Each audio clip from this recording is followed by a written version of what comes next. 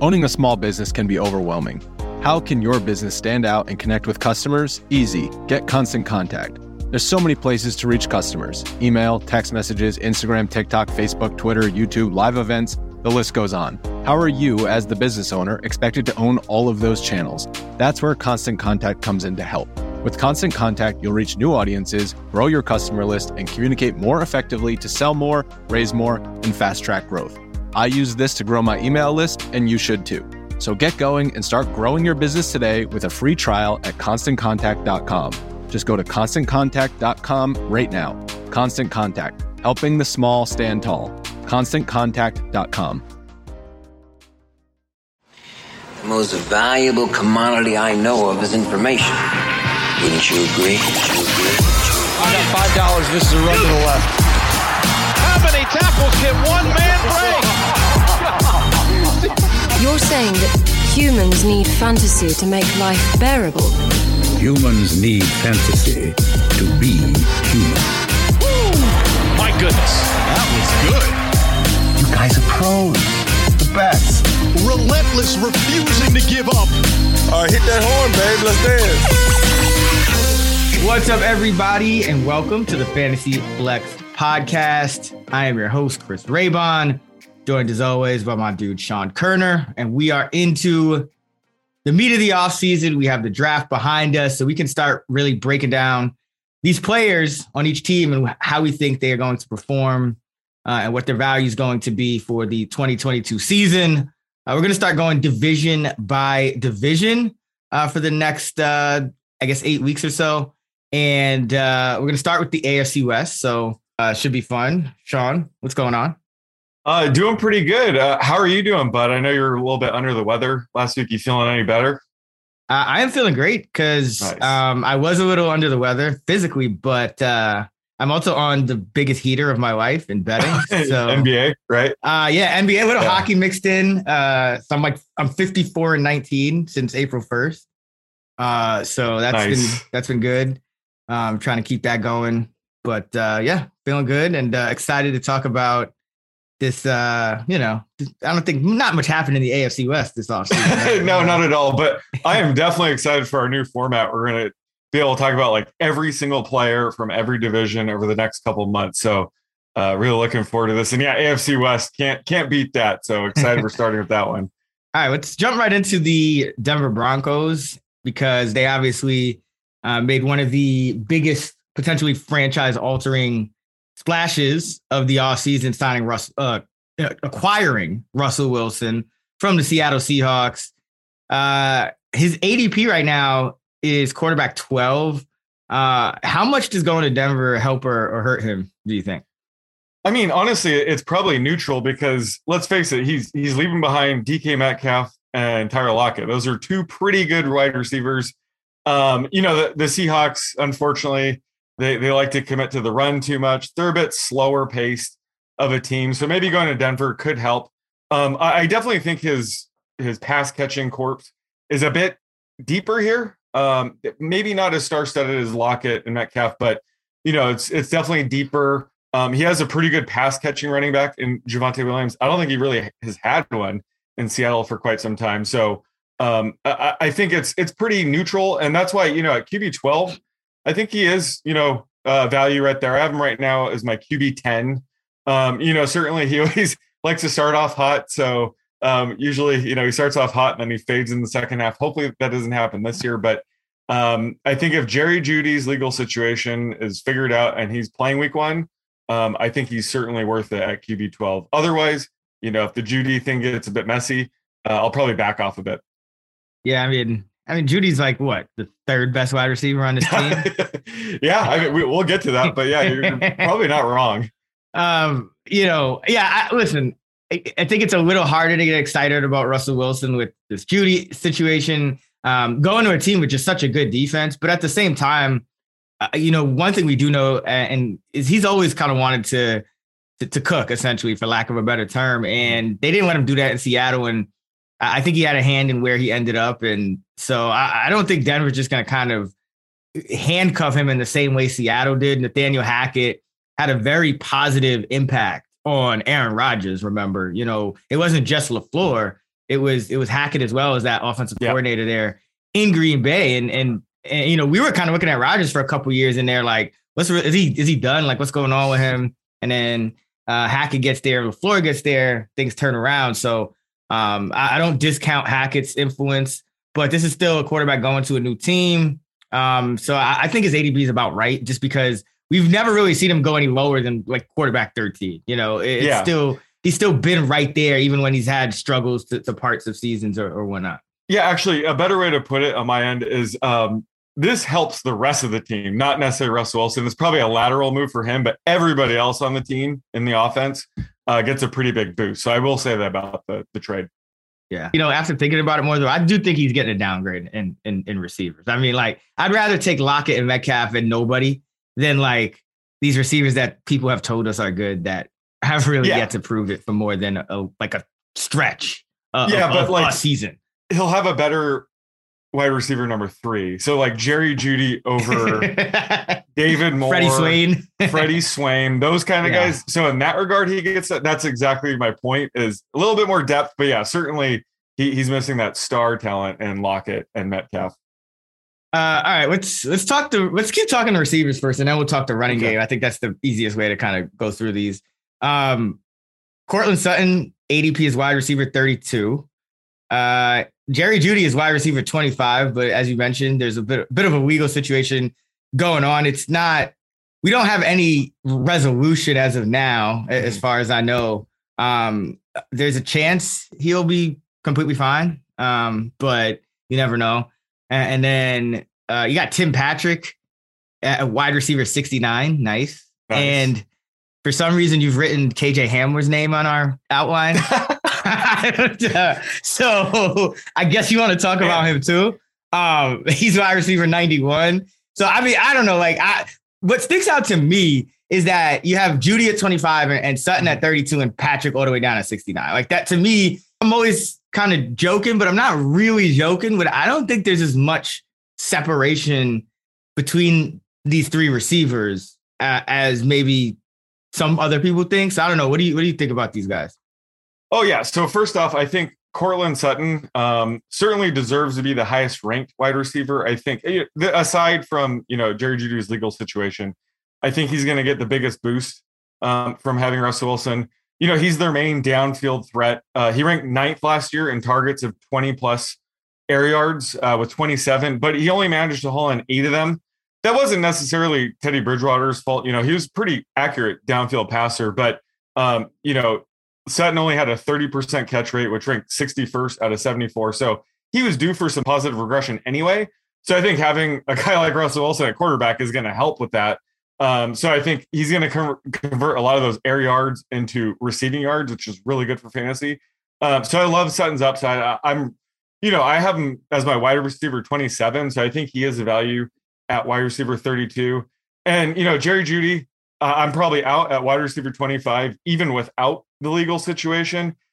He just hasn't broken out the way I thought he would. And, his playing time has been capped in his first couple seasons. So that's not good. And last year he scored 0 touchdowns and he didn't even see an end zone target. He saw 1 target inside the 10-yard line, which is a 1-yard pass.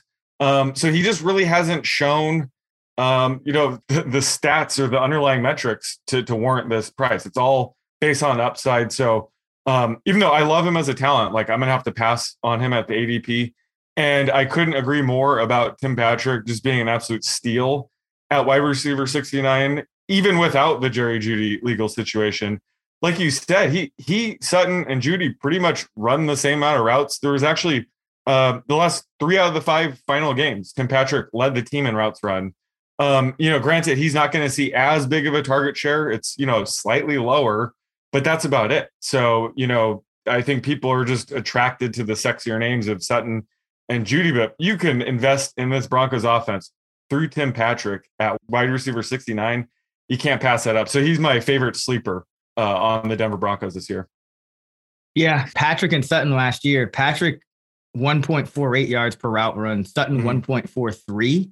And I mean, they were dealing with the same kind of issues quarterback wise. Jeudy was the best one at 1.85. So, I make fun of him. He should be in theory the best wide receiver they have. But, now you have the legal situation. He's being drafted the highest, and he's never really truly, given us those numbers that we want. His numbers actually went down from, year 1 to year 2 in terms of the yards per game. He went from 53.5 in 2020 to just 46.7 last year. He has 3 touchdowns on 169 career targets. So it just seems to me like, yes, he could take a big step forward with Russell Wilson, but we're giving him a lot of credit to be drafting him as a top 25 wide receiver, regardless of the quarterback situation, where he's never really done it. He's never really done anything in this league, and he's entering year 3 now.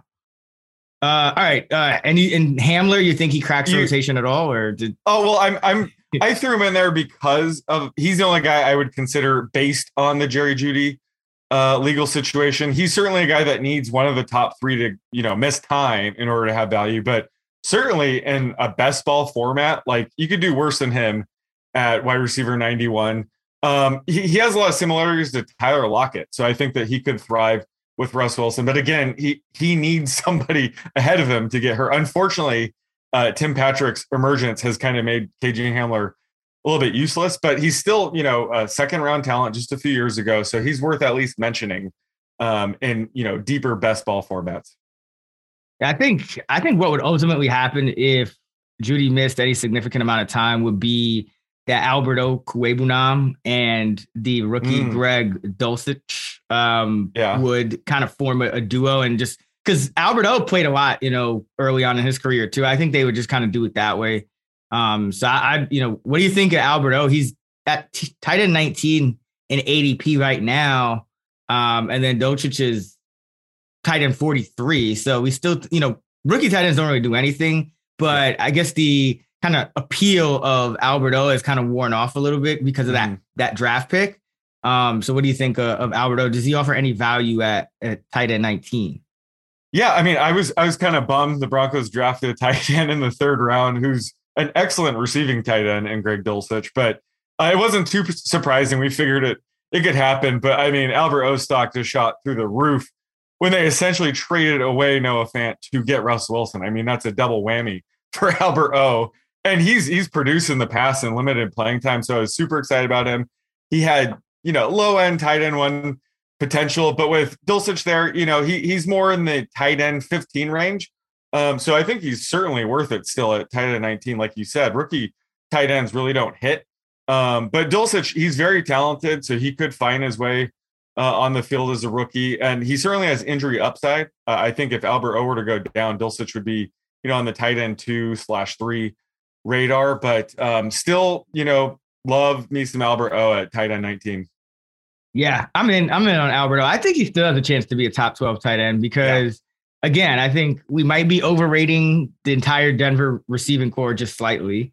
One of them might be out. And if you're not a first round rookie tight end, that's the way we should put it. Like first rounders, they get thrown into the fire sometimes. We've seen it with Kyle Pitts and guys like that. But if you're drafted outside the first round, it's really a low probability that you're going to make an impact in year 1. So Alberto, I think this is a great spot to target him at tight end 19. So there were 44 tight ends last year that had over 30 targets, and Alberto was 5th in yards per route run at the position among those 44 guys with a figure of 1.94. That was tied with Rob Gronkowski, and it was 0.02 ahead of Travis Kelce. It was ahead of Darren Waller. The only guys who were ahead of him were Goddard, Kittle, Andrews, and Pitts. So like this, Alberto kind of sticks out to me as a sleeper at tight end, a position that's really tough, especially if you're waiting on tight end, and a guy who just has the requisite skill set to kind of jump into that next tier and to be, like we know he's probably not going to be a Kittle or Andrews, right? But like, who knows? Yeah, I mean, who knows? But that's the thing. You can't discount it. But I mean, not to, just they're so good that it's hard. They're but rarefied. That next tier, though, tier, like he could, it's not out of the question that he could be a Goddard or somebody in that next tier, or like a Dalton Schultz, just a guy that, he's top 7 tight end. Like he definitely has that kind of upside. Exactly. So I really like him. I think he's going undervalued. I don't think the the Dulcich pick hurts him at least this year because, this team could just end up playing a lot of 2 tight end anyway. But if they're playing 1, I think it's still going to be Alberto. Yeah, and I think the Dulcich pick could be a blessing in disguise because it might keep his ADP at bay. I mean, if they didn't take a tight end, it wouldn't surprise me if Alberto is, going in the top 15 easily. Yeah. So the Dulcich pick probably keeps it at bay, which is a good thing. And last year he had his 1 spot start for Noah Fant week 9 and kind of flopped. So maybe that'll help keep his draft stock at bay. I think that was more fluky than anything, but maybe people start to point to that. Just try to find ways to poke holes in this game. But either way, I think he's probably going to be a top 15 tight end this year. Absolutely. And then for the running game, we have Javonte Williams. His ADP is all the way up at running back 7. Now, Melvin Gordon is back with the team. His ADP is running back 39. Listen, I love me some Javonte Williams. And this is what sucks about fantasy every year is that we have to get on these podcasts and we like guys' talent, but then we see where they're getting drafted and we're like, nah, you can't. Yeah. You can't. And I'm feeling like that with Williams. As good as he was and is, with Gordon back in the picture and knowing where Nathaniel Hackett comes from, right? Because he's from Green Bay. Aaron Jones is great. And we all knew that. But you saw how he worked in Jamal Williams in year 1 and then AJ Dillon in year 2. This is what he does. This is what we've seen with when Gordon's on. I mean, Melvin Gordon to re-sign there, he could have gone somewhere else and probably had a better crack at carries. If we're talking Atlanta or a team like that, Houston, he chose to come back to Denver. He's not going to be useless here. So I think RB7 is a little high for Javonte, unfortunately. Yeah, and I think his ADP will creep down a bit after the Melvin Gordon signing. I think it's still sort of adjusting to that. And it is a bummer because it reminds me of back when I first joined the podcast, when Derrick Henry was about to take over for DeMarco Murray and they brought in Deion Lewis and his ADP plummeted a bit. I don't think that's going to happen here. I think people are well aware of how good Javonte Williams is. So I think it is going to stay probably inside the top 12. So yeah, it's really hard to take him now that Melvin Gordon is there. I think Javonte should have a bigger share going in this year. Last year it was a true 50-50 split. Both guys were awesome. They were both kind of inside the RB20 range week in, week out. And if one of them went down, they're going to be a top 10 running back. But right now his price is too high, unfortunately. And what do you think about just Melvin Gordon at running back 39? I remember you were pretty high on him going into last year. Everybody just wrote him off for dead when they took Javonte Williams, but he definitely hit at ADP last year. Do you think he's probably the running back to target right now at ADP 39? Oh yeah. I love this range of running backs because you have to stack up on wide receiver depth early in the draft. And I think because people have wisened up so much to late round quarterback and how to draft tight ends, I don't think you can wait as long. So it's what usually happens, and the way I've been drafting this year in all the drafts that I've been doing so far is I usually get 2 stud running backs and then I just wait. I just leave running back alone. And so then I'm kind of forced to draft in this range because I can't compromise my receiver depth. And I just can't wait quite as even for let's say the quarterback 12, 13, whatever. It just doesn't seem like you can wait quite as long. They're still going off the board, in those top 100, 110 picks. And then tight end kind of drops off a cliff. So I think these guys are going to be very valuable. And I mean, last year it's kind of the same deal. I mean, you could get guys Jamal Williams, who put in a bunch of startable games down here. It's going to be, you're not going to get an every week starter in Gordon's range, most likely. But, most running backs miss a few games anyway. So if Javonte misses games, Gordon's going to be a RB1, essentially. For sure. And I mean, Gordon averaged 14.5 touches per game last year. Williams averaged 14.4. So even if you take away, 4 and give 4 from Gordon and give them to Williams, Williams is up there around 18 and Gordon's around 10. 10 touches per week is still not bad, especially going outside the top, the RB3 range into that RB4 range. So yeah, I think Gordon is the better value, as unsexy as it is right now. And I think Javonte, I think he's more like a RB, right outside the top 10 kind of RB, low end RB1. that you're just kind of betting on talent with, maybe even a high end RB2. But RB7, I mean, that's your RB7 is like, you're essentially saying he's getting like 90, like 85, 90%. Yeah. And let me just ask a question. It's, what is it? It's mid-May. So you don't have to be like perfect with this, but if, Javonte and Melvin are both healthy, where are you ranking Javonte? Is he in your top 10, top 15? I think he's going to be between 10 and 15. Like, he's going to be right in that borderline. Yeah, same here. And then if Melvin Gordon's out, is he in your top 5? Oh yeah, easily. Yeah. So that's basically what people are betting on. And you're giving yourself almost no room for a ceiling, taking him at RB7, because most of the time he is going to be sort of in that RB10 to 15 range, where Melvin Gordon will probably already be in the top 30, I would say, even when Javonte's healthy. And he still offers that sort of, top 12 upside if Javonte misses time. So yeah, for me, based on ADP, it's Melvin Gordon all the way, unfortunately. Yeah, Javonte is essentially being taken at the Aaron Jones like ceiling. Like that's, which I get it. I mean, same coordinator coming over. Javonte's ceiling is probably higher, especially with Russell Wilson now, but it's just, man, that price is way too high. All right, let's jump to the Chargers. Let's go to the Chargers next. And Justin Herbert is the quarterback 4 in ADP. Do you like Herbert? Is he a guy that you're taking if you're going to take a quarterback early? Or are you just kind of bypassing that whole early tier of quarterbacks? Or what are you doing with Herbert? Yeah, I mean, it's a bit too early to really tell. We typically avoid these types of QBs, right? This I would call it the tier 2 of QBs, because a guy like Brady, you can probably get a bit later, who offers just as much upside. But I don't fault anybody that wants to take Justin Herbert QB3 or QB4. I mean, we still haven't seen his ceiling yet. Last year he had to learn the new scheme under Joe Lombardi. So, heading into this season, he already knows the scheme. They have the same pieces in place. So, the sky's the limit for him. And he did flash his rushing upside last year. He had that one game where he rushed for 90 yards, I think it was, against the Steelers.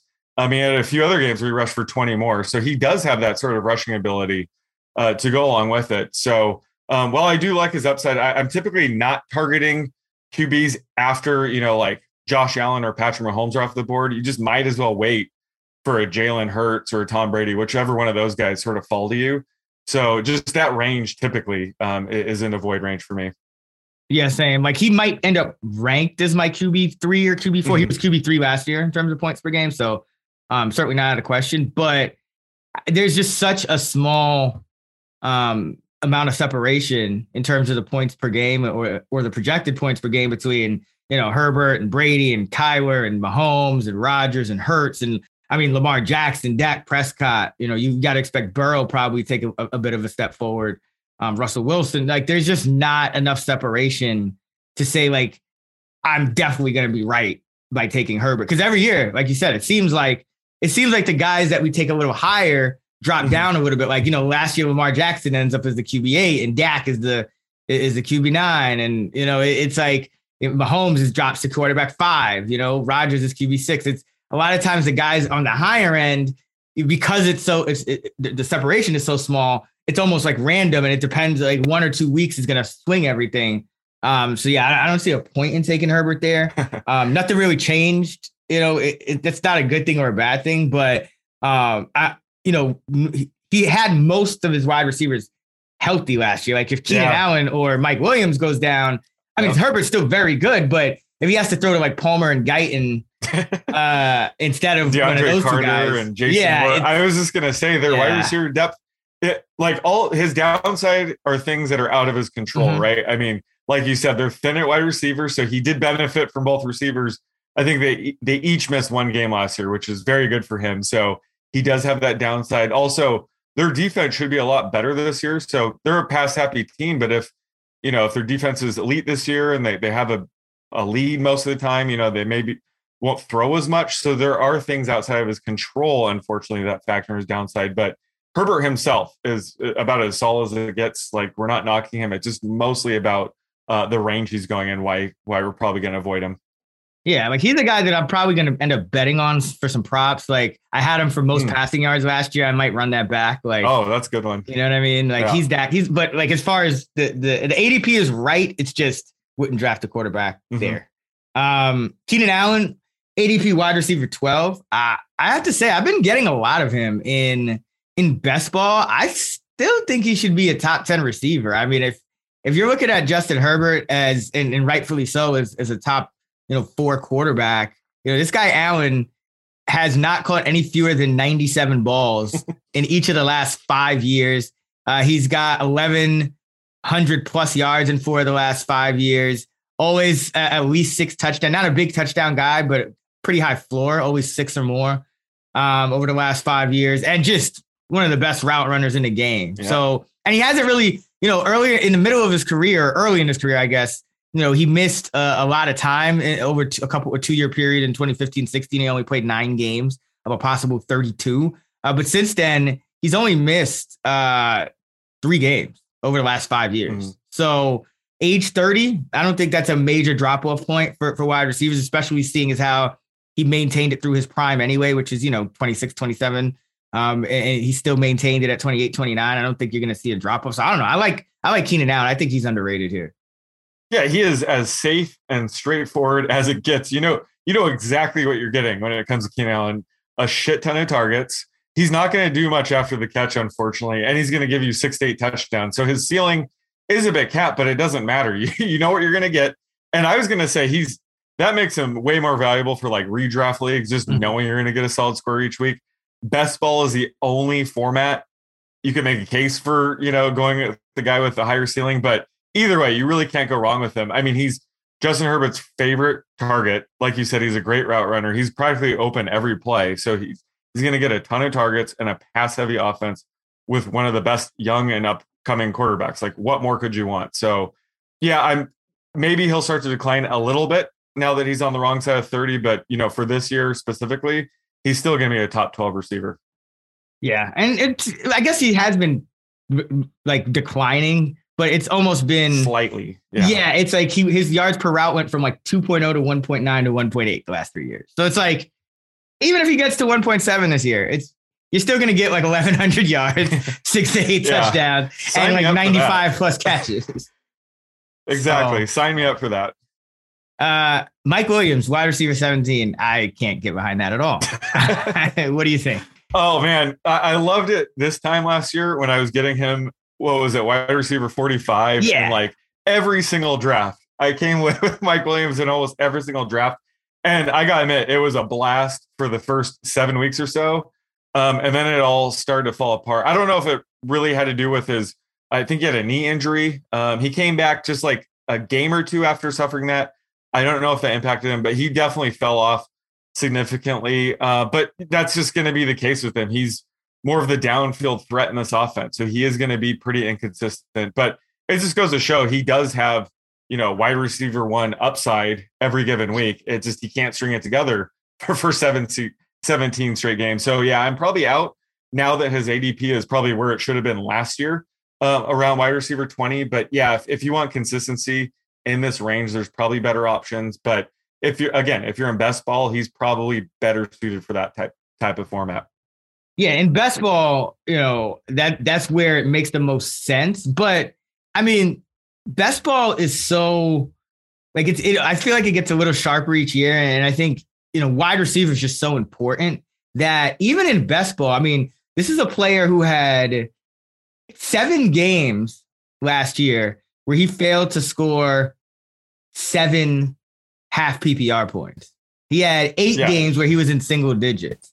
Like, even in best ball, like that's hard to overcome from your wide receiver 2, from a guy that you're drafting at that spot, because you're usually going to need, 3 receivers and probably a wide receiver in your flex in best ball. So, I mean, the ups are great, but I guess it's just Keenan Allen really caps his ceiling, or caps his consistency, I guess you can say, because definitely. Keenan Allen every week is getting, these 8 to 10 targets and these 5-6 catches. So, I get it.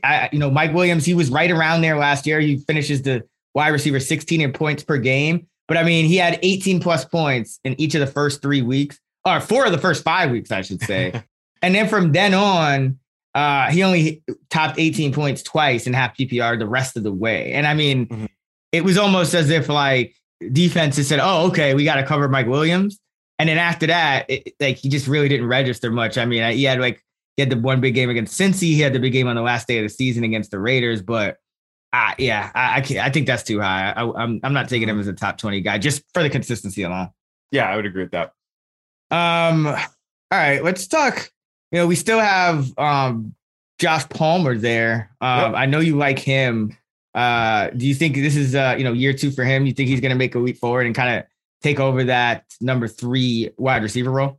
Yeah, I wouldn't say it's a definite, but it's certainly a possibility. And where he's being drafted, that's all that matters. I thought he'd be able to leapfrog Jalen Guyton a little bit earlier than he did last year, but down the stretch, weeks 14 and 16, he finally saw over 90% route share. That was because, Keenan Allen and Mike Williams were out each of those games. So he was able to produce when he had the playing time. He posted a 5 catch for 66 yards in a touchdown game and another 5 catch for 43 yards in a touchdown game in the other. So he definitely flashed the upside.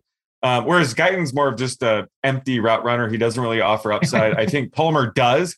And they've been looking for a true number 3 wide receiver for quite some time. So I just think he's worth investing in that upside.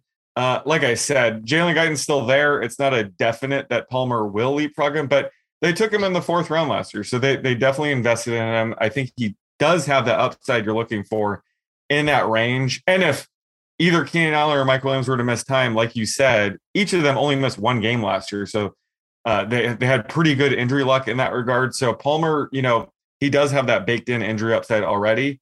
But I think he could become their, eventual number 3 wide receiver. So sign me up at wide receiver 65. Yeah, he's definitely got a monitor in camp. Like I do need him to beat out Guyton though. Like if he's not beating out Guyton, it tells me that they just want.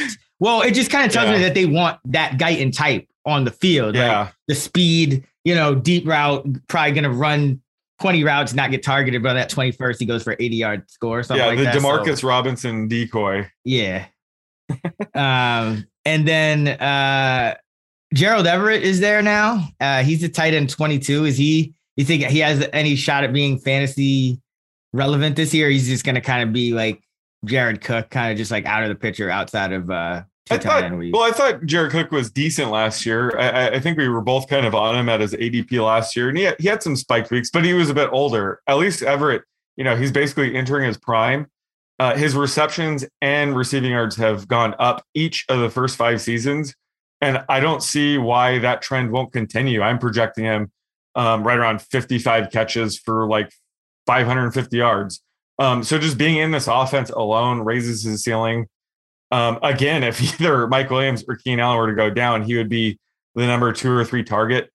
So he has a ton of upside. Last year was definitely disappointing for him in Seattle. I think he got banged up along the way, but I think you can definitely say he's a good value at tight end 23. Nothing to lose in that range. Yeah, he should be a little more efficient than Cook. Both of them had 48 catches and 4 touchdowns last year, but Cook had 20 more targets. So, oh wow, yeah. If they were both tied for the TE19 spot. Wow. So nothing sexy, but there's a little bit of there's some room for Everett to kind of bump in terms of his efficiency. If he gets more targets, he would be a bump up in efficiency. I mean, over Cook. So. It's something I'm watching, but yeah, it's still a stretch for him to probably get to like the top 12. Yeah. But definitely a guy to kind of monitor, especially if your draft plan revolves around kind of punting the tight end position.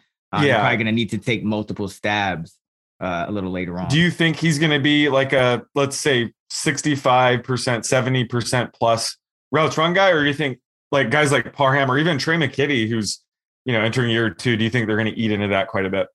No, I think you're going to see the same usage as Cook, maybe even a little more because he's younger. Because a lot of it also depends on, the more Palmer kind of takes a step forward, I think the less you have to go with like those three tight end sets when you don't want to. And Trey McKitty's not factoring into this in any way. Okay, good to know. In my opinion. Yeah, no, that's good. If we can chalk, Everett up for 70% plus routes run, yeah, I'm all in on that.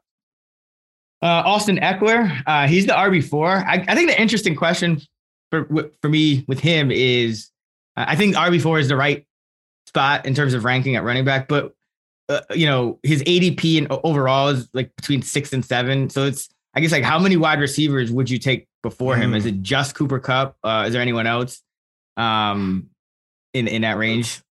That's a good question. I'm big on loading up on receivers early. So I think I would take guys like Justin Jefferson, maybe Devontae Adams. Like it's definitely, close. I think that maybe Cooper Kupp and Justin Jefferson and then Austin Eckler for me. I think you can't go wrong with Eckler. I mean, he's basically a workhorse back and one of the best offenses in football.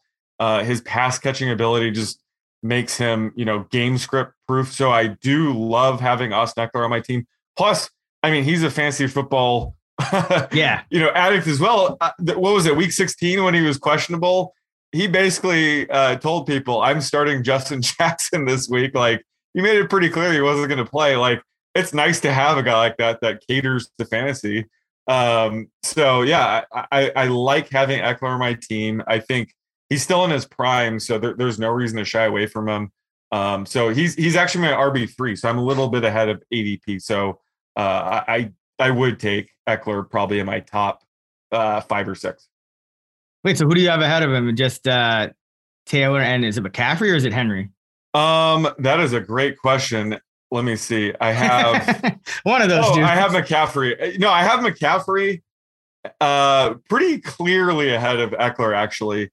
And then I have Eckler and Henry basically in tier 3. They're basically tied, but I would lean Eckler over those two. Yeah, like honestly, I even have trouble taking Eckler over Cooper Kupp. Like Cooper Kupp over Eckler. Like I know Kupp, like projection wise, is going to come out ahead, but the drafts I've been in, best ball early on, I feel like you need 2 stud running backs. And I feel like you need to get them in the first 2 rounds because the wide receiver value, it does drop off too. So you need to kind of load up, but it's really hard to kind of get that second running back, even in the 3rd round and on. Like, I feel like you're just kind of taking more risks and where there's like lower risk wide receivers. So yeah.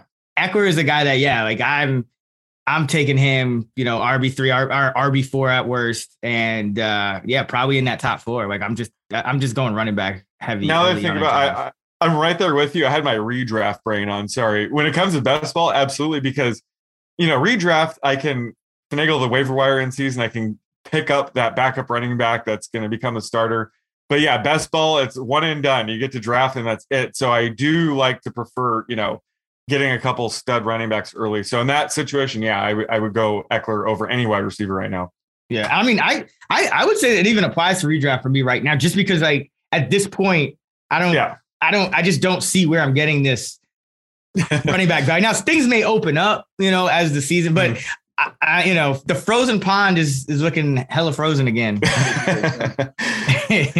Love Eckler. I think, 20 touchdowns last year. And, everyone always questions his durability. He did miss 6 games in 2020, but 1 missed game last year, no missed games the year before, 2 missed games the year before that, and no missed games the year before that. So he's really hasn't missed a ton of games in his career. He's one of the strongest guys in the league. Like if he does 1 arm pull-ups, like this, he might be the strongest pound for pound, like player at any position in the league. So love me some Eckler. Let's talk about Isaiah Spiller because, he was a guy that was drafted in the 4th round out of Texas A&M, has a chance to be, to spell Eckler, Justin Jackson no longer on a team. What do you think of Spiller going at RB 44? Yeah, I think RB 44 is probably too early, but he is, I would say he's the heavy favorite to be the direct backup. So to take the Justin Jackson role, which comes with a ton of value. I mean, we saw Justin Jackson in week 16 when Eckler had to, miss the game against the Texans. Justin Jackson was the RB1. I mean, he just went off that game. So, Isaiah Spiller has that injury upside. But, running back 44, you would want the running back to be the clear backup. And right now, Spiller does, he has to compete with Josh Kelly and Larry Roundtree to a certain extent. And I think he will be able to hold them off, but it's still up in the air. It's going to be a camp battle. So it's not a done deal. I would be safer. I would say drafting him maybe in the RB50 range makes more sense. But again, he would have a ton of upside if he were to win that number 2 job heading into the season. Where would you have him ranked if he won that job? Because I think that's the real question that matters at this point. Yeah, like if he comes out of camp, they're just like he's without a doubt the RB2. Yeah. Then we're talking in the RB 35 to 40 range. So that's the odds of that are being baked in. Yeah. So it's kind of splitting the difference, right? It's the recent ADP has them around RB 35. So that might be sharper drafts that I'm looking at, but that would be way too high as of now. But certainly I would say in the RB 45 to 50 range right now would probably be the time to grab him.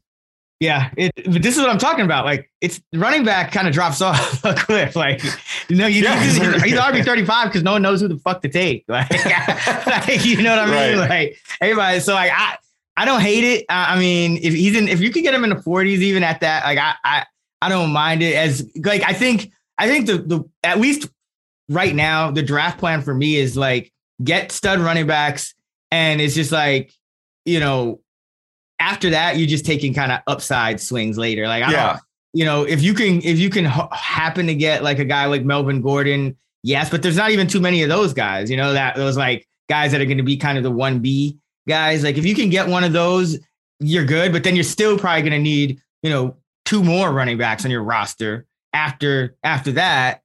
And I think Spiller is a guy I'm certainly fine with just taking that shot on. And, it could go poorly, and if I'm an Eckler owner, I'm definitely, he's essentially going to be not free, but I think it's good.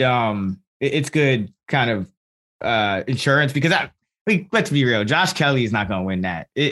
Roundtree maybe better not. Yeah. He's more recent, it's like, I don't think they would have drafted Spiller if they were happy with Roundtree.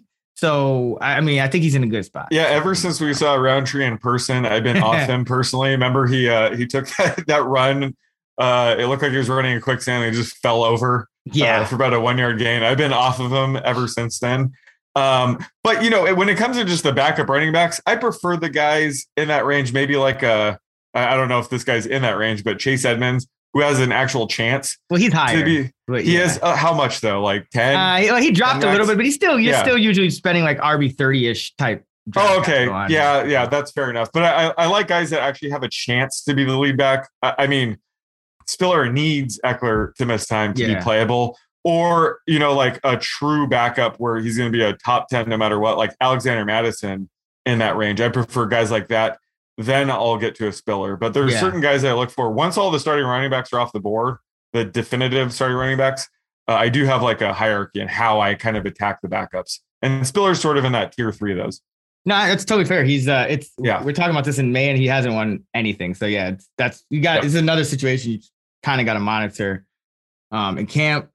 All right, let's jump to the Kansas City Chiefs, and Patrick Mahomes is the quarterback 2 in ADP. That seems too high. I mean, it's crazy. It's crazy to say that, but maybe it's not too high because Patrick Mahomes is great. But I mean, we already saw defenses kind of figuring him out last year a little bit. And then like Tyreek Hill just turned so many big plays, and like maybe you have a deeper wide receiver core this year and you can spread the ball around, and that might alleviate some of the things that they kind of figured out last year. But you're still missing a dude who can put up like 200 yards in the first quarter. And I think ultimately when you're drafting a QB2, like having a guy like Tyreek Hill baked in is part of the reason you draft Mahomes at quarterback 2. So like for me, it's kind of like Herbert. It's like maybe the ranking's not even wrong, but I think that like where he's going in terms of drafts, in those first few rounds, I can't get behind it.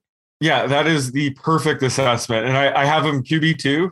Not going to lie, I have him QB2, but he's not like, oh, is it Josh Allen or Patrick Mahomes number 1? It's Josh Allen number 1 by far, not even close. And now Patrick Mahomes is sort of in that tier with Herbert, Lamar, Murray. You could even throw Tom Brady in there. So he's in that tier now. And like you said, without Tyreek Hill, his ceiling's lowered.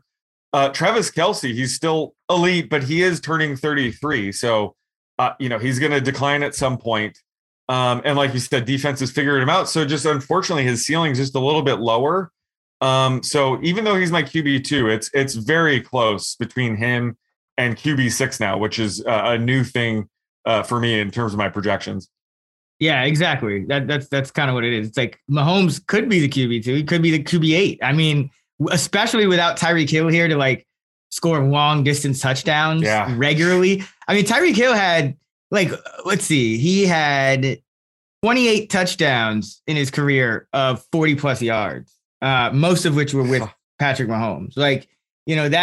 That you just don't replace that, in terms of the numbers, and that leaves open because Mahomes isn't running as much as Kyler or Lamar. So it's like now it leaves Mahomes open to where if his passing numbers aren't like top 1, top 2, then he could easily end up falling to like QB 8 or 9 just because of the running quarterbacks. Like Lamar could bounce back, even though it's going to be harder without Marquise Brown.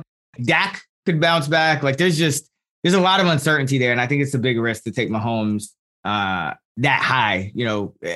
I think it's going to be good for him that he can kind of spread it around, but that doesn't necessarily translate to big numbers.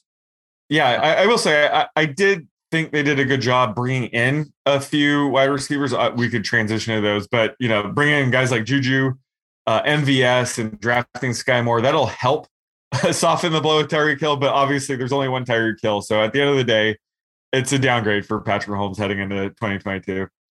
Yeah, let's talk about these wide receivers. Juju's at wide receiver 27 in ADP, Sky Moore 39, MVS 51, and then Mecole Hardman 58. And I'm curious of what you think about these guys because as far as we know, outside of Juju, we don't. And I guess MVS is going to start. Like Sky Moore's not even guaranteed to be a day one starter. Like a lot of the beat writers I've read seem to suggest that like they think Mecole Hardman's going to kind of jump into that role, but he's always been a disappointment. So like, how are you kind of ranking these guys, even just in their pecking order before we even get to the ADP? Yeah, so Juju is definitely the safest bet. I think he's going to be sort of a Dollar Tree Keenan Allen this year, but it seems like 10 years ago, we were ranking Juju Smith-Schuster and Antonio Brown in the top 5 every week with the Steelers. That seems like 10 years ago, right? He's only 25 years old. I mean, he's younger than Terry McLaurin. So he's still like basically entering his prime. So I love Juju heading into this offense. Again, I don't think his ceiling's very high. Total yards per catch. 8.6 the last 2 years. Exactly. Not optimal. He's not going to be clearing 14 or anything like that. But either way, he should see a ton of targets. Although I will say the only concern really is that his route tree is kind of overlapping a bit with Travis Kelce, which could hurt a little bit. But again, probably not something to worry about. At the end of the day, Mahomes is going to have to throw it to somebody other than Travis Kelce. So I think Juju's going to see a ton of targets this year in fantasy. But, he's been playing with, declining Big Ben the past couple seasons. He's been dealing with injuries. I think the change of scenery is going to be huge. So I love his floor. So I love getting him at wide receiver 27. I think that's the perfect range to get him. And I would rank him. Yeah, I'm ranking him like wide receiver 23, but he has such a high floor that I would draft him ahead of that. But I think Juju is by far the safest bet out of this group. Yeah, like I'm okay with him at wide receiver 27. Like that seems reasonable. Yeah. All right. What about these other guys though? I think MVS seems like the safest bet to run a good amount of routes because they signed him to a fairly substantial contract in free agency. Yeah. But like, he's also not a guy that necessarily is going to command a high target per route run. And we kind of saw last year that like even Tyreek, but especially the other guys, no one really ran more than like 70% of routes. Like they just kind of rotated everyone else in. And that's kind of my fear. Maybe even with Juju a little bit, I doubt it. I think he's probably should be on the field. But like, that's kind of the fear, right? Is that all these guys end up running between like 50 and 70% every week. And we keep waiting for that week that like Sky Moore is going to jump above 50 because he's the most efficient and clearly the best one out of the remaining 3. And so like, I don't know. Do you see any value on Moore, MVS, Hardman at their ADPs? Yeah. So Sky Moore, like he's the sexy pick because he's a rookie, but I agree. He's just his ADP is just assuming that he's going to beat these three out. And I think it's going to be close between the three of them. I think MVS, we know we're going to get, he's remaining in Hackett's scheme. So it would not surprise me if he has the same role. He's going to have the occasional spike week. He is the poster child when it comes to best ball. I mean, he's still a great best ball play. You just never know when he's going to get those spike weeks. So I think he's probably a great bet at his current ADP and best ball. Basically the same role in this offense as he was in Green Bay. But I think Sky Moore, his ADP's probably a bit high. So I think the perennial disappointment, Mecole Hardman, is probably my sleeper pick of these three. Again, we're just kind of throwing darts here, but he's always sort of been the Tyreek Hill replacement. And we've been kind of disappointed when other receivers go down and he doesn't really see a boost and, routes run or usage. But whenever Tyreek Hill has missed time, he has stepped up. You remember that game, I think it was week 18 where Tyreek Hill tweaked his heel in pregame and he was sort of a decoy, played a few snaps. But that was a game that Mecole Hardman went off for 8 catches and 103 yards. So he's always sort of been that, natural Tyreek Hill replacement. So I think he has some sneaky upside to finally hit this year now that everybody's moved off of him. So sort of in that wide receiver 65 range is the perfect time to take a flare on a guy like Hardman. Yeah, I think I'm probably going to end up kind of fading everyone but Juju just because I mean, in this, when I'm drafting wide receivers, first of all, I think you need to be aggressive early on with wide receiver, but I think in this range, I'm always looking for players that can that have a path to be in that their team's number one option, or, once those guys are gone, the path to the number 2 option. And with Travis Kelce as a target hog, and then I think Juju is going to kind of be that second guy. I think the highest you're looking at is the number 3 option, but then there's 3 guys competing for that number 3 option. So it's I just see more of a floor to busting with the pick. Whereas even if you get it right, you're still getting the number 3 option on the Chiefs. And I mean, that was Mecole, that was Hardman or Watkins or, who those guys don't necessarily pop. So yeah, I'm probably going to fade everyone not named Juju in that wide receiver room. Yeah, that's a bold move. I mean, getting the number 3 getting the number 3 target of Patrick Mahomes is a feat I'm willing to accept, a challenge I'm willing to accept. And I've been burned a lot on Mecole Hardman and probably going to get burned again here. But I'm just saying, in that range, sign me up for Patrick Mahomes number 3 target flyer. So that's why I think in that range, this is ultimately just give me the cheapest of the 3. It's sort of like the 49ers backfield. Just give me the cheapest of the 3, because like you said, it's like a 1 in 3 chance for every guy. So that's kind of what I'm going with here. All right. At the running back position, we got Clyde Edwards-Helaire, RB28, Ronald Jones, RB41. I mean, Edwards-Helaire is is it what do you think of him? Is he going to be startable again ever? Is it just over? Because I mean, the last couple of years, his first couple of years in the league, we were drafting him as a starter, and we were saying, okay, he hasn't quite lived up to it yet, but he's on the Chiefs. And now it's just all right, now ADP is kind of caught up and he's outside the top 24. So, I mean, what are your thoughts on CEH? Yeah, it's disappointing because, I mean, how exciting was it to see him go to the Chiefs in the first round just a couple years ago? And certainly he's shown flashes of his RB1 upside. I mean, how could he not in this offense? But just, he hasn't been able to hold off guys like Darrell Williams or even Derek Gore at times. So it's been bad. And so now with Ronald Jones entering the mix, I think that CEH, unfortunately, is part of that frozen pond where, he's probably ranked appropriately in the RB28 range, but still his downside's too massive to really roll the dice in this range. So I hate to say it, I rather wait to get Ronald Jones to invest in this backfield. And that pains me to say, but CEH, he's supposed to be a good pass catching back, but last year he only saw a target on 12.4% of his routes run, which is abysmal for a guy that's supposed to be a pass catching running back. So there's just not much to like about CH, unfortunately, in his first couple seasons. So yeah, I'm probably off of him at his current ADP. So I would say out of all the Chiefs, he's probably the potential bust for me. I don't know if it was it the injuries late in the year? Like they just stopped using him late in the year. I mean, his first 8 games, he had double-digit carries in all of them except the one he got hurt. And then from week 15 on, he didn't get double-digit carries once, throughout the playoffs. Yeah. Remember Jerick McKinnon randomly popped up, and Darrell Williams was right outside the top 20 because he just played in every game. So, I think Edwards-Helaire is somebody to monitor, because I think if he's getting like those 10 carries and 3 catches a game, like, you could do it. He's got some upside, 10 plus carries a game. If it's just that the usage drop off was just stark over the last like 4 games that he appeared in. And so, I mean, we did see him, 14 carries and 3 catches in week 1, 13 touches in week 2, 19 touches in week 3, 16 touches in week 4. Like, it's not as if he's never done it before. It's just, can he stay healthy doing it? So he's a guy I'll monitor in camp. I'm not ready to completely write him off yet. Yeah. But I do think there is some value on Jones here.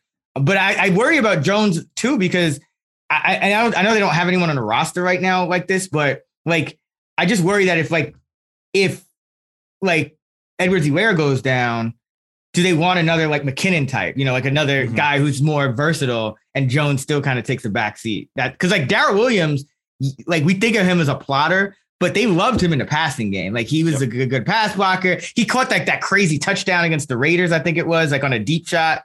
Like, so I worry about Ronald Jones. I guess he's priced kind of right, but I think this is a situation to monitor and see how they're using both of these guys and what they say their plans are. Because Andy Reid backfields are always kind of crazy anyway.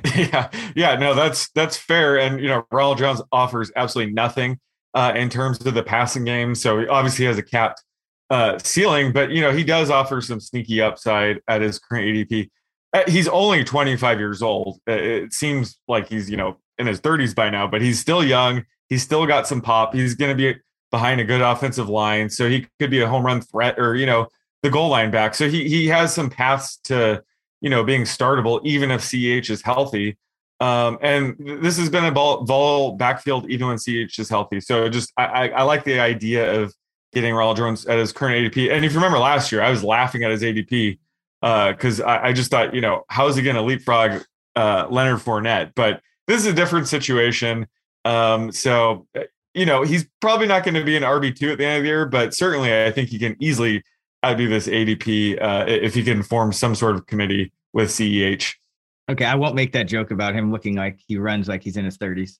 There are some times where he does. He had that really good year like last year, like not 2020, the COVID 2020. Year. He had that 98-yard run. He looked really good that year, actually. I think he averaged over 5 yards. Yeah, 5.1 yards per carry. But this is I think this Chiefs offense is going to be a little bit overdrafted, period, because we're all trying to like figure out how to get value with that big Tyreek Hill void, and we all might end up a little disappointed outside of Kelsey, who's the tight end one, and rightfully so. So yeah, that's my view on that. Let's go to the Raiders. Start with the quarterback Derek Carr. I mean, he's QB 15 in ADP. He's got Devontae Adams. He's got Darren Waller, and he's got Hunter Renfrow. So and not only that, but they also got rid of Brian Edwards. So like you literally, if anyone's gained the most in separation, like this offseason, like you have like essentially 3 of the best separators at their positions, and you traded away one of the worst separators at their positions. And you also got rid of Zay Jones, which hasn't been great most of his career. He was pretty solid last year. But I don't know. I mean, Derek Carr could probably be like that one quarterback who's like not a runner who like sneaks into the top 12, right? Yeah, I think so. And he already flashed some pretty big upside last year. If you remember, 5 of the first 7 games last year, he threw for over 320 yards and 2 touchdowns. And then he started to fall off, and it wasn't too surprising because he lost Henry Ruggs, unfortunately, and Darren Waller suffered a multi-week injury. So getting a guy like Waller back is huge, and then getting a guy like Devontae Adams is huge. So I don't know how defenses are going to be able to cover all three guys, but that's good news for Derek Carr. And his upside is limited because he doesn't rush much as a quarterback. So I think his ADP is fair, but certainly has a high floor, and I think he could offer low end QB1 upside week in and week out. So I love Derek Carr's current ADP. Yeah, I think Carr's, obviously still not ideal, especially in redraft if you're getting a quarterback that doesn't have that rushing ability, especially if his name is not like Tom Brady or somebody like that. But I will say, if you are you find yourself in a position where you feel like, your draft is going to work out better by doing that extreme, like, wait on quarterback and literally being the last person to draft your starter, and you find yourself with Carr. I mean, I don't hate it because you're probably going to have a strong roster surrounding him. You're probably going to have a stud tight end, maybe even Waller. So, definitely quarterback 15. I think there's some value there. I think he could sneak in, kind of be like a Stafford, last year. He'll be that one guy who's got that pocket passer who's not totally elite that could still put up big numbers. Devontae, wide receiver 5. What do you think? I love it. I have him wide receiver 4. It's a downgrade, going from Aaron Rodgers to Derek Carr, let's face it. But with Devontae, it's never really about the quarterback. He was able to put up top 10 numbers with Brett Hundley under center for multiple weeks. So that's not the case. But the downside is that he's going to have to share targets with guys like Hunter Renfrow and Darren Waller. So that does ding him a bit. But he's so good that you can't downgrade him too much. So even at the end of the day, I'm still projecting him just over 6 receptions a game. He's still going to have, 10, 11 touchdowns, probably not as much as he would in Green Bay, but that's still top 5 wide receiver. So give me, Devontae Adams at wide receiver 4. And yeah, like he's probably going to produce a, top 5 wide receiver season as always, but it is certainly a slight downgrade. Yeah, I think the touchdowns are obviously a concern. I mean, Aaron Rodgers, no one throws touchdowns like Aaron Rodgers. I mean, this dude just, right. You know what I mean? So, I mean, I could see Adams kind of similar catch and yardage numbers, but maybe single digit touchdowns instead of the double digits that he's done in 5 of the last 6 seasons. But yeah, I'm on board with him as top 5. He's another guy that's just so safe because he could get open, and that's all you need at the end of the day. He can get open. He's gonna demand a ton of targets. I think it's right to knock him, down from like wide receiver 1 or 2 to 4 or 5. That's fair. But yeah, if he's dropping any more than that, I'm taking him every time. And even at I think he's properly valued where he's going. Yeah. Don't mind taking him there either. Darren Waller, tight end 4. Adams, I guess, how much do we worry about Adams cutting into his target share? Is he still an elite tight end? Is he, are we taking him over Kittle? Are we taking him over Pitts? Like, what do you think of Waller this year? No, I still like Waller at tight end 5. I have him and Pitts essentially tied. So they're my tight end 4 and 5 in tandem. I think it's less of a downgrade for Waller. He did decline a little bit last year. We have to remember he was a late bloomer. He's turning 30 this year. So he is sort of on the decline. But with position scarcity at tight end, I wouldn't worry about it too much. I think the one guy, we didn't mention him, but the one guy I think it probably hurts the most is Hunter Renfrow. Yeah. Because he does rely on target share. And so he's going to be hurt quite a bit. But when it comes to Hunter Renfrow, last year, his 300-yard receiving games were all when Darren Waller was out. So, I mean, Renfrow was putting up massive numbers when Ruggs and Waller were out. But I think with Waller back and with Adams in the mix, I think, Renfrow is going to be closer to a 4 to 5 catch game guy with limited touchdown upside. So I think out of those 3, I think Renfrow takes the biggest hit from the Adams signing.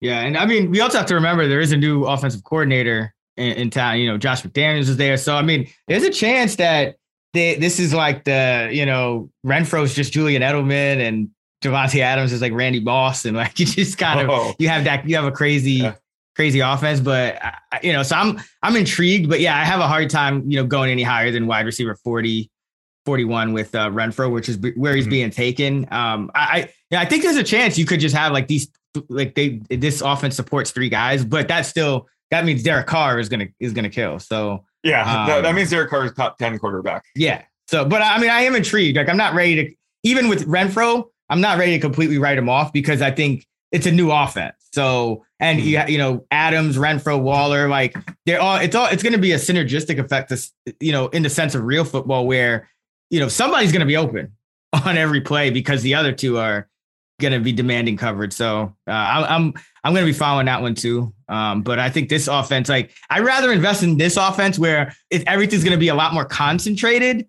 Like I know even if Renfro might not be as good as he was last year, like I know he's going to be like that third option versus Kansas City where like I have no idea who's going to be the third option, realistically speaking. You know what I mean? Like I can make an educated guess and so could you, but the reality is it could change from week to week. It's probably not going to change in Vegas from week to week. And then Josh Jacobs, he's the RB 23. I guess the question with him is, you know, how do you see his passing game involvement? You know, there were times last year where I remember we were betting like the over on his receptions every week, which was like refreshing. But now, it's like that could have been just due to injury. Again, we have a new offense where McDaniel kind of separated those roles. He had these 2 down backs, and then he had James White. So I do worry about Josh Jacobs hitting 3.6 catches per game, a career high that he did last year. But what do you think? Yeah, that's a fair point with McDaniels coming from the Belichick camp. We always have that annoying 3 running back committee. But I think that Jacobs could be a sleeper in this range. I thought his ADP was going to be a bit higher just due to him being a top 10 running back over the final 5 weeks last season. It certainly helped that Kenyon Drake, unfortunately, he suffered that season-ending ankle injury. So Jacobs was, forced to be the workhorse back. We all knew he could do it. But like you said, he flashed that receiving upside we all knew he had. Last year, he had 9 games of 4+ receptions. So, they declined his 5th-year option. So he has a lot to play for this year. It's a contract year. They probably are counting on Zamir White to be the running back next year. So they have no reason to kind of be conservative when it comes to Josh Jacobs' touches. So he could see a healthy dose of touches this year. I just think in this range, this is the frozen pond tier, right? I think he has a higher floor than we typically see from an RB23. So I think he's a sleeper in this range, especially just given how good the passing offense should be. I think that's going to open things up in the running game, possibly set him up for more easy goal line scores. So I like Jacobs at RB23. Yeah, I think I like him the most in standard and like goes from there. Like I think he could have like LeGarrette Blount season in him, like 20 touchdowns. You know what I mean? Like one of those just like, like, I mean, that's the coordinator we're talking. That's what McDaniels has been. And that fits Jacobs' role perfectly. And again, he's in this offense where everyone's going to get open. Derek Carr has proven that when he's in a good system, he can deliver and play well. And so I think you're going to have a lot of touchdown opportunities. The defense might even be a little bit better. Who knows? So, I think the touchdown upside is high, but I do worry about the pass game involvement. I think Drake will still be back. There's Brandon Bolden is there, and Daniel loves him. So there we go. Hey, I'm just saying. Amir Abdullah, but yeah, Bolden makes sense with McDaniels. But Bolden's making the roster. Even if he never gets a touch or a snap, he's on offense. He's going to make the roster as a special teamer. I'm pretty sure. But I think Drake is the big one to pay attention to. As long as he's recovering, I think there's a chance. Drake just gets that James White role. It would make sense. I mean, White was similar player at this point in their careers. I don't see why he couldn't slide into that. But that Jacobs, I still could see him getting 18 carries per week and like averaging close to a touchdown per game. Something like that if the offense is humming. So I see where you're going with the. And I'm projecting him for around 2.2 receptions a game. Nothing crazy. Yeah. So I'm factoring that in as well. And 2.2 catches a game with his 15 carries a game. That's RB 19, let's say, with increased touchdown upside given Devontae Adams. Yep. Yeah, and he had 12 2 years ago, 9 last year. Yep. On the ground, still hasn't caught one. So we're still waiting for his first receiving touchdown. Due for some regression there, positive regression. I'm telling you, LeGarrette Blount, Sony Michel at their best. I would love that. That's the upside here. So like Josh Jacobs, especially in standard and a half PPR. Who else we got? DeMarcus Robinson here. We don't really need to talk about him, right? They brought in Keelan Cole, so we got a camp battle there, right? Between those two. No, not.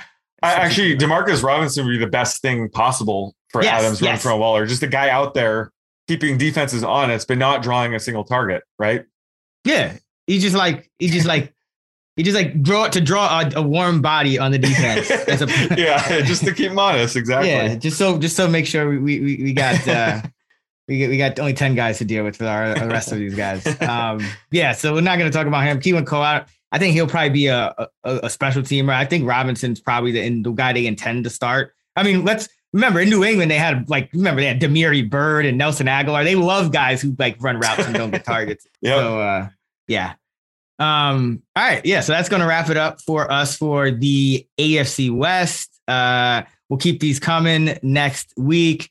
Be sure to leave us a 5-star on Apple or Spotify. If you enjoyed the pod, you can find Sean on Twitter at @_oddsmaker. You can find me at Chris Raybon, and you can find us at those same handles on the free award-winning Action Network app, actionnetwork.com for our betting content. And also check out fantasylabs.com for our DFS content. Until next time, let's get this money.